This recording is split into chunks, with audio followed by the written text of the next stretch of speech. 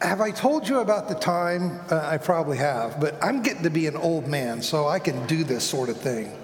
Have I told you about the time when, in my late teens, as I was getting acquainted with my soon-to-be spiritual mentor, Mort Whitman, in college, I broke out my guitar and played and sang for him one of my favorite love songs. I'm not sure exactly which one it was. I think it was Cherish by The Association. And what I recall telling in this setting and others is Mort's comment that, Reggie, it sounds like maybe you're a little bit in love with the idea of being in love. And that began this conversation that led me to really consider God's love for me. Well, it only occurred to me recently that as much as I'm grateful that that conversation happened, here's what I wish that Mort had said to me. I wish he'd said, Reggie, I thank God that he put that hunger for love in you. I hope it never dies. I hope you come to know that God himself loves you with exactly that kind of love. I hope you come to know how deeply satisfying that love is, and I do hope you get the chance to share a mirroring of that love here below. I'd like to spend some time today talking about the first part of today's gospel reading. It so happens that a few weeks after that conversation with Mort, I did come to know the love of God in Jesus Christ. And a few years later, Mort did perform a wedding that Mrs. Kidd and I still get to celebrate year after year. And looking back, I think the aspirations of my youth had about them something of a sacramental cast, something of a hint of a love that we're made for. Because as C.S. Lewis once offered, our problem isn't that we want too much, it's that we settle for too little. In today's gospel passage, Pharisees come to Jesus. They want to talk about one thing, he wants to talk about another. They're looking for loopholes. He wants to re-enchant them with a love story that they've forgotten. Earlier, the Pharisees had wanted to talk about clean hands. Jesus had insisted on talking about clean hearts. Later on, they will want to talk about paying taxes. He will talk about giving to God. Here, they want to talk about divorce. He wants to talk about marriage. They want to talk about moving apart. He wants to talk about coming together. They want to talk about getting out. He wants to talk about staying in.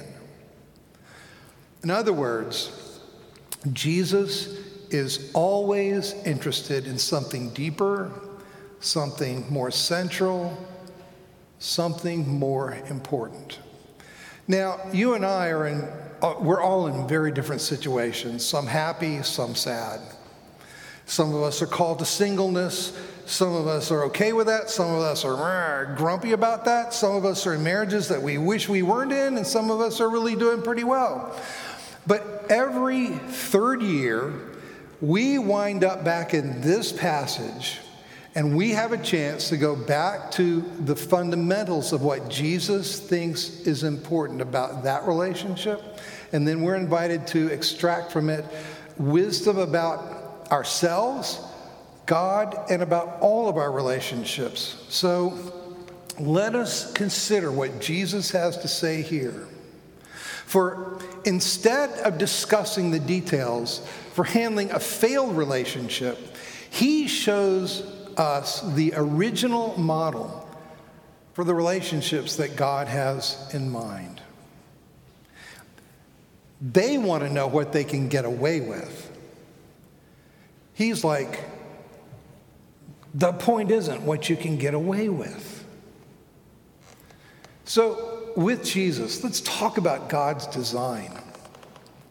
The Bible's storyline begins, you'll recall, with the bringing together of a man and a woman to become one flesh. And the Bible's storyline culminates, you'll recall, with the bringing together of Christ and his bride at the great wedding feast of the Lamb. Now, there are 1,001 ways that people blow it when it comes to marriage in the Bible. There's Abraham's readiness to surrender Sarah to Abimelech of Gerar, and Judas sleeping with his daughter-in-law, thinking she's a temple prostitute. There's David's sin with Bathsheba and Amnon's violation of Tamar. There's the law's concession to human sinfulness when the marriage covenant has been violated. And there are patriarchs and kings taking multiple wives.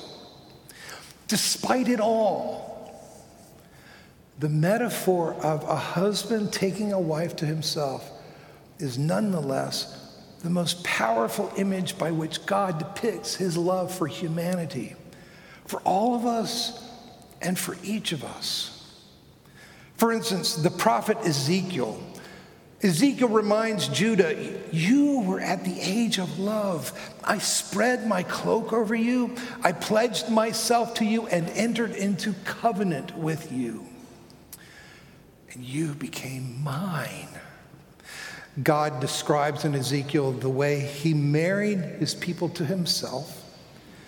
And then he uses that fact to indict her for her adultery with other gods, resulting in her exile. But in the end, he says, I forgive you all that you have done. And the prophet Hosea, God tells his prophet to marry Gomer, a working woman, a lady of the night, a harlot, just to make his point that his mercy and his love will triumph. Her child, named not loved, will be renamed loved. Not my people will be renamed my people, children of the living God. And so it's no coincidence that Jesus' first miracle in John's gospel is the turning of water of mere purification into the wine of glorious and wonderful celebration. A promise of where he is taking the story of the whole human race, a story that culminates in the wedding feast of the Lamb in Revelation 19.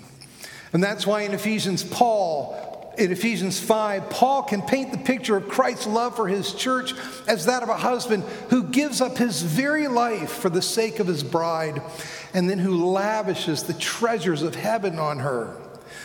And that's why Paul can say in Romans that the not loved are loved, and not my people are my people. For those who used to be locked into a bad and fruitless marriage with the law, they've been freed to belong to another that we may bear fruit to God. Romans 7, verses 1 through 4. And it's for that very reason that the apostle says his one goal in this life is to present us, a chaste virgin, to Christ. 2 Corinthians 11:2. And so, despite 1,001 ways that we mess up and blow it when it comes to marriage, from impure thoughts and wandering eyes to horrible missteps of infidelity and dealing with the fallout, from laying sometimes impossibly high romantic expectations on a spouse to putting them down in front of other people, from inattention to the wrong kind of attention, to abuse, from challenges that really are there in submitting to one another while negotiating roles and responsibilities, to making traditional marriage such an idol that those whom God calls to singleness feel as they should not, like second-class citizens. Despite divorce rates among believers that mirror too well the divorce rates among people in the world around us.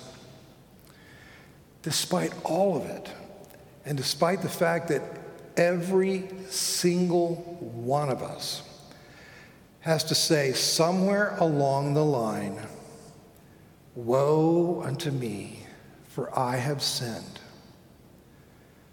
Despite all of that, what I want you to know personally is that as husband to his bride, Jesus is governing the whole universe with one goal in mind, one purpose: to make you, his bride, shine. To make you, as Paul puts it so wonderfully in Ephesians 5:27, resplendent in glory. He loves you as he loves his own body. For in some mysterious and wonderful way, you are his body. Single, married, formerly married, doesn't matter. You're his. Struggling, contented, perplexed, feeling great, or feeling a failure. It just doesn't matter. You're his. And by virtue of our baptism, we all belong to him, are valued by him, cherished by him.